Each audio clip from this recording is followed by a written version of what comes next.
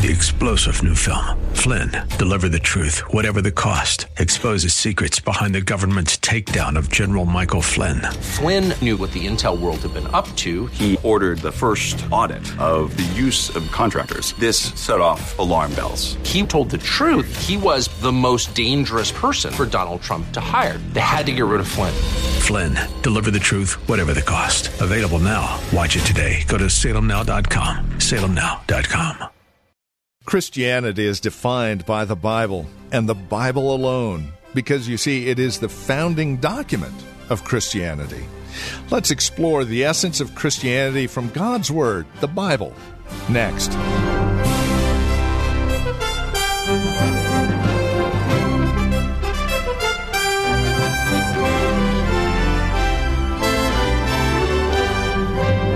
The Bible, it is to be believed, and for one reason only. You see, it is indeed the very Word of God. You see, all of our views, all of our opinions, they should be taken from God's Word and God's Word alone. Pastor Gary Wagner here today on Abounding Grace will take us back to Galatians chapter 6, once again, verses 11 through 18, as we continue our little mini-series here in Galatians called The Essence of Christianity. Just exactly what is it that makes you and I unique, different from the rest of the world, if we are indeed Christians? That's what we're exploring here on the program. Join us. Here's Pastor Gary now with today's broadcast. Christianity is defined by the Bible and the Bible alone, because it is the founding document of Christianity. And the Bible is to be believed for one reason: because it is the very Word of God. Christianity is not what we experience it to be. It is not what we think or say it is. Christianity is not what history or tradition or research says it is. It is not what the consensus of public opinion has decided it is. It is not what Life and Time Magazine and PBS and Discovery Channel report it as being. Christianity is strictly what God says it is. And God has defined Christianity for us in the Bible. Therefore, all of our views and opinions about it must be drawn from that one book alone, because that book is from God. And in this passage of Scripture for today, Galatians 6, 11 through 18, God sets forth, as we have seen for the last couple of Sundays, the essential features of true Christianity that distinguish it from all of the world's religions and all forms of synthetic Christianity. First, it is not a religion merely of external ceremonies and conduct correctly performed. It is above all a religion of the heart. As the Apostle Paul said, "For neither is circumcision anything, nor is uncircumcision anything, but what matters is a new creation, a new heart." Second, Christianity is a matter of what God has done for us, not what we have done for Him. And that's why this passage speaks of the cross, where God accomplished our salvation in Christ without our assistance. And that is why it speaks of our new creation. That is, God applies this salvation to our hearts and makes us new creatures without our assistance. Because Christianity is what God does for us, not what we do for God. It is a religion that bases the believer's favorable standing with God on the cross of Christ and not on anything the believer tries to merit. Christianity, we saw, is a relationship with God in Christ in which we die to the world and the world dies to us. Or to use Paul's words, through the cross of Christ, the world has been crucified to me, and I have been crucified to the world. Now, remember the definition of world here in its context. It's not talking about trees and mountains and flowers as if to say the Christian shouldn't love nature. It is to say, the world representing anything and everything outside of Christ, in which unbelievers trust and for which unbelievers live, is to have no allurement whatsoever for the child of God.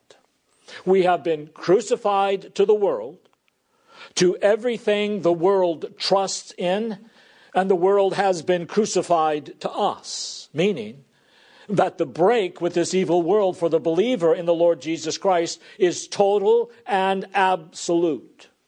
Once a person places his trust in Christ and he lives for him, nothing in the world charms or seduces him. There is absolutely nothing in the world that the Christian wants to trust in or live for once he meets and comes in to a personal relationship with Jesus Christ. So the seductions and the allurements of this world to a Christian are what they would be to a dead man. Furthermore, because of the Christ of cross and its effects on us, all believers become objects of contempt to all of those who love this evil world and place their trust in it. And on the other hand, the world becomes an object of contempt to all believers, so that the believer boasts only in the cross and nothing else. As the New Testament tells us, that about which you boast is that in which you trust. Now we come to a new feature of true Christianity that Paul brings out, which is this. At the heart of true Christianity is the church. The church is the heart of the gospel. It is at the heart of the plan of salvation precisely because it is in the heart of the triune God. It was only for the church that Jesus shed his precious blood and redeeming blood. He loved the church so much and so exclusively that he gave up his life to have her and hold her and care for her throughout all eternity.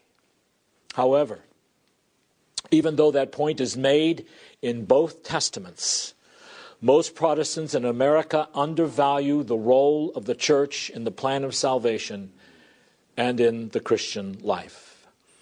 I dare say to most confessed Protestants in America, the church is a good place to get married and have your funeral, and maybe if you're real superstitious, to have your babies baptized.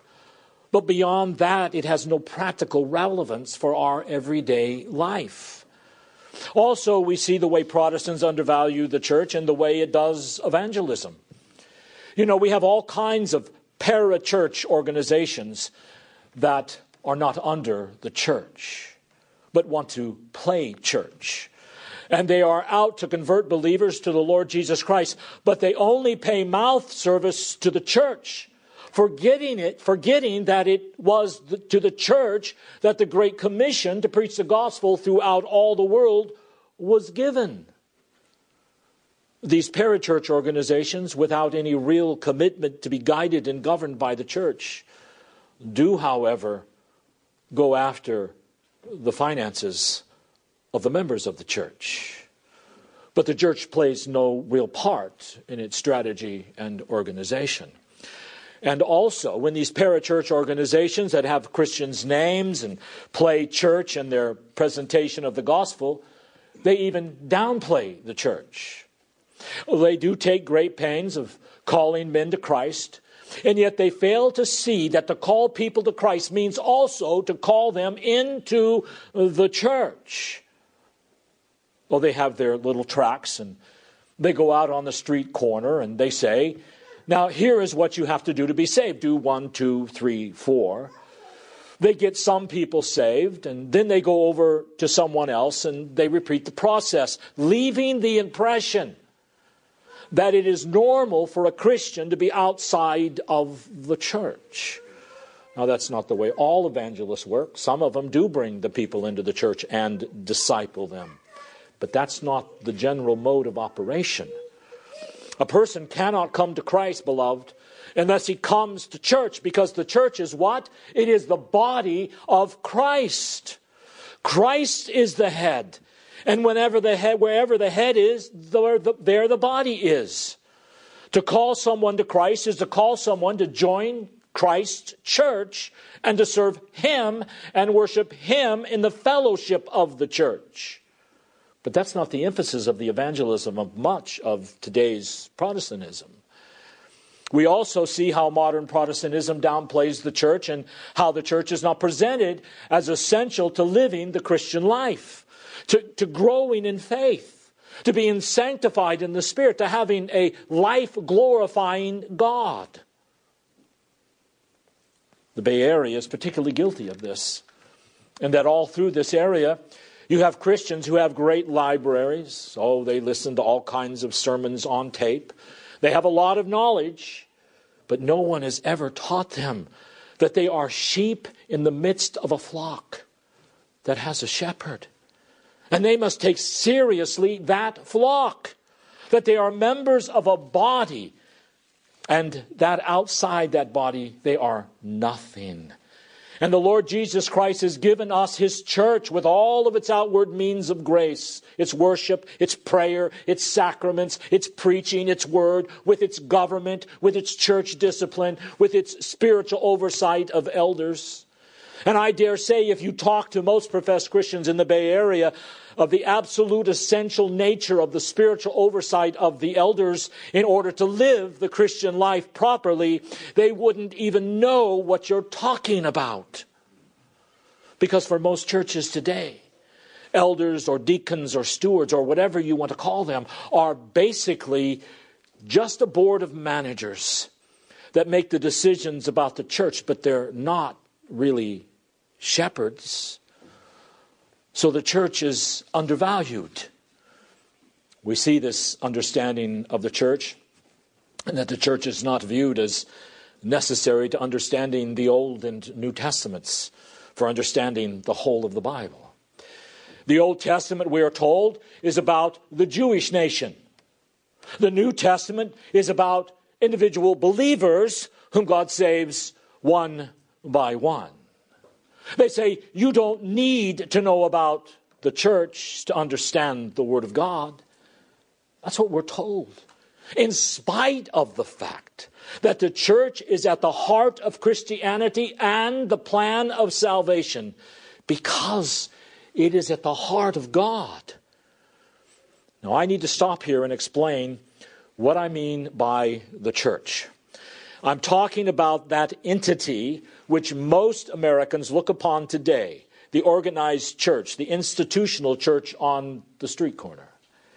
So when I say the church is at the heart of Christianity and the heart of the plan of salvation and essential for living the Christian life, I'm not talking about some nebulous church somewhere that's invisible. Too many people practice the invisibility of the church. I'm talking about the institutional, organizational church that most people today criticize and look down upon. Or to use the words of our thoroughly biblical Westminster Confession of Faith, which says, the visible church, which is also called Catholic or universal, and don't let that word Catholic with a small c throw you, because it means universal, transcendent of time and nationality and race and language. We're not talking about the Roman Catholic Church. But the visible church, which is also Catholic or universal, under the gospel, consists of all those throughout the world who confess the true religion of Christianity and of their children. Unquote. So what is the visible church? It is composed of all of those who profess their faith in Christianity and their children. It is the visible kingdom of the Lord Jesus Christ, the house and family of God, outside of which visible church, says our confession, there is no ordinary possibility of salvation. In other words, it is extremely difficult and extremely rare and extremely extraordinary for anyone to be saved and go to heaven outside of the institutional, organizational church. Now, why does that seem so radical and extreme to so many people in America? Why do so many Protestants have such a low view of the church? Let me give to you what I think are a few reasons. First of all, because most Americans inside and outside of the church are individualists. They don't have any comprehension of the covenantal relationship of life and our commitments to one another as families in the family of God. We are rugged individualists, John Wayne types. We live for ourselves. We emphasize our own rights, our own autonomy. We don't want any commitments upon our lives other than those we voluntarily want to have. And this rugged individualism that dominates most Americans results from the democratization of the church over the past 200 years in the U.S.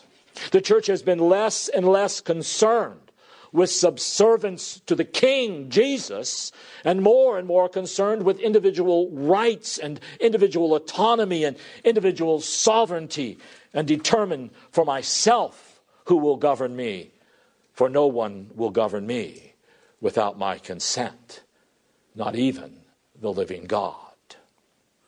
Another reason for the low view of the church is because of a view that has dominated Christian theology, particularly in conservative churches, called dispensationalism and its influence. Now, I'm not going to go through it entirely, but if you want to know what it is, dispensationalism, read Ken Gentry's book, He Shall Have Dominion. He shall have dominion.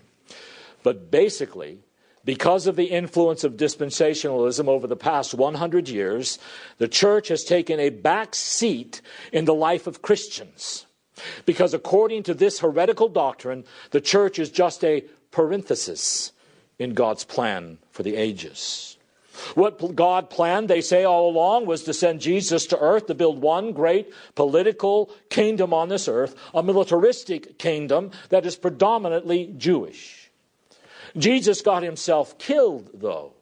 So God put plan A on the back burner, and he came up with plan B and rushes in a substitute, a parenthesis for the time being.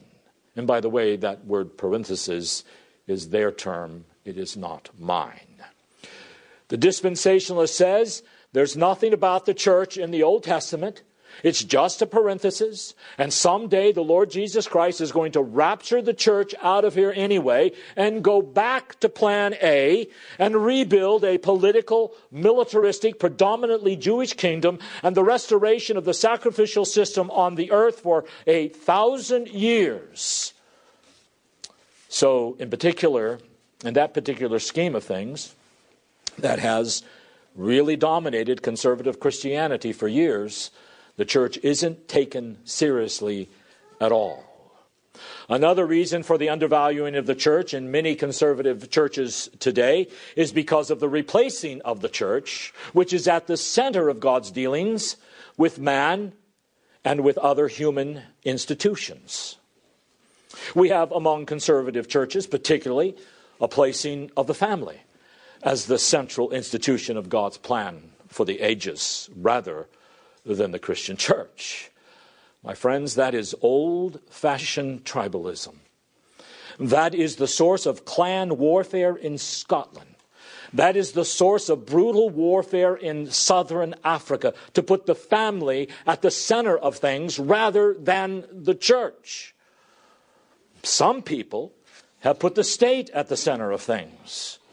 The most important institution, they say, in all of society that will give us cradle-to-grave security, solve all of our problems, and end all injustice, heal all of our diseases, make it safe for you to walk the streets unarmed at nights, is the state. And of course, that is statism. And then there are others who place at the center of things science and technology. You see, they'll all save our problems. Just trust the scientists and technicians and medical research, and all of our problems will be solved. That is scientism. People are always wanting to replace the center, which should be the church, with some other human institution.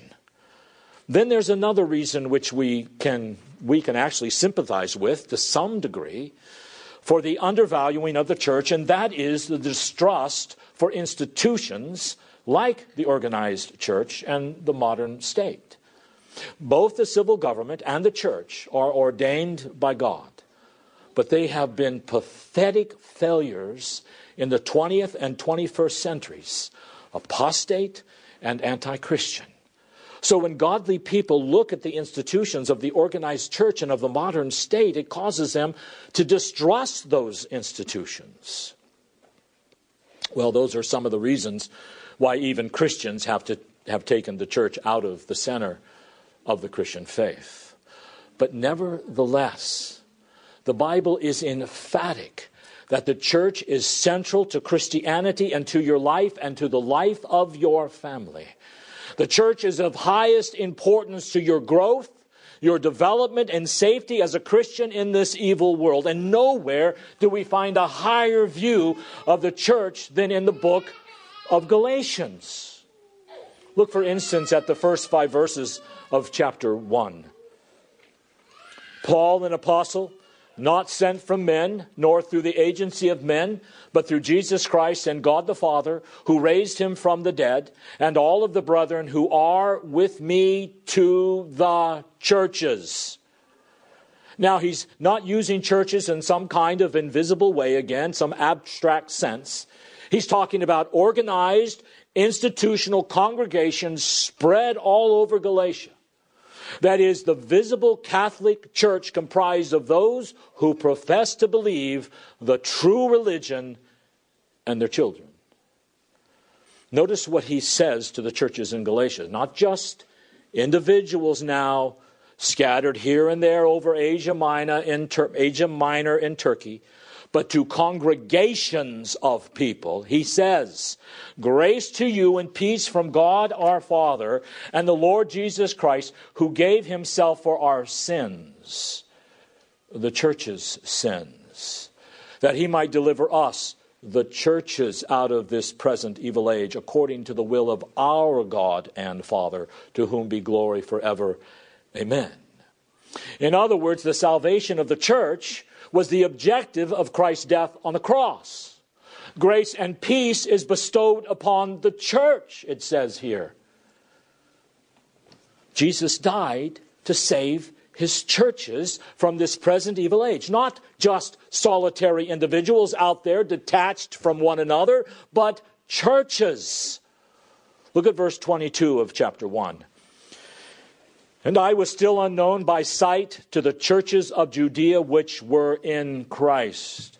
Now here you have organized institutional churches in Judea that are given the greatest description that can be given of any in the Old Testament, of being in union and communion with the living Christ himself. Not individuals scattered here and there, but churches, the organized church. Look at chapter 4, verse 26. I actually preached on this passage, so if you want to go back and see the exegetical undergirding of my interpretation, you may.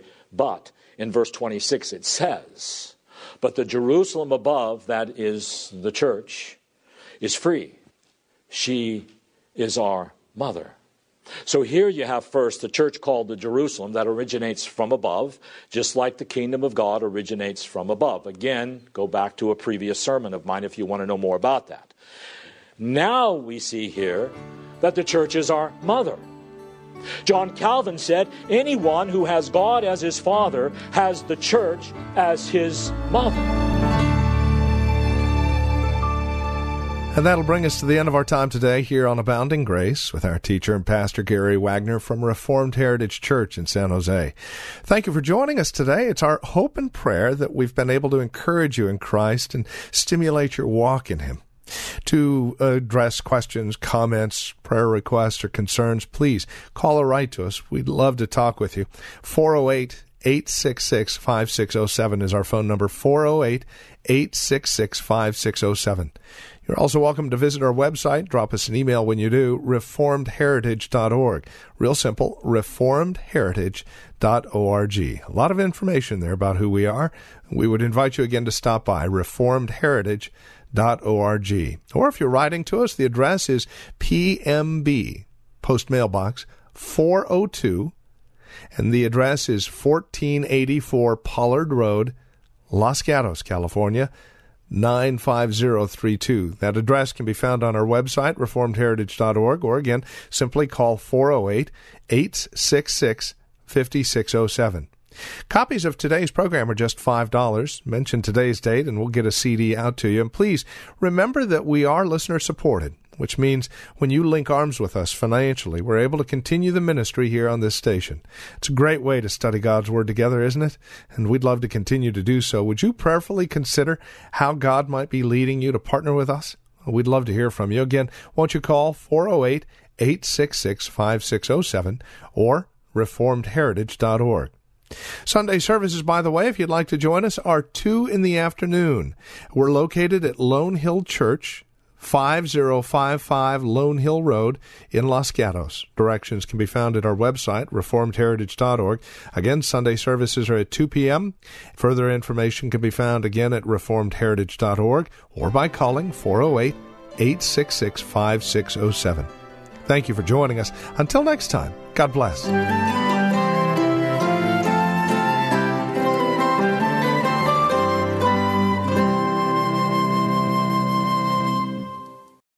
3-star General Michael J. Flynn, head of the Pentagon Intelligence Agency, knew all the government's dirty secrets. He was one of the most respected generals in the military. Flynn knew what the intel world had been up to. He understood its funding. He ordered the first audit of the use of contractors. This set off alarm bells.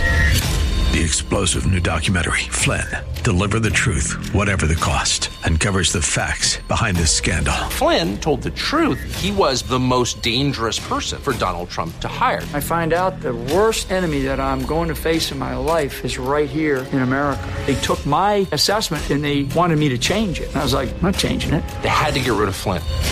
With in-depth interviews, archival footage, and never-before-seen personal records of the man behind the headlines. I just felt like I was drowning. Flynn, Deliver the Truth, Whatever the Cost. Available now. Watch it today. Go to salemnow.com. salemnow.com.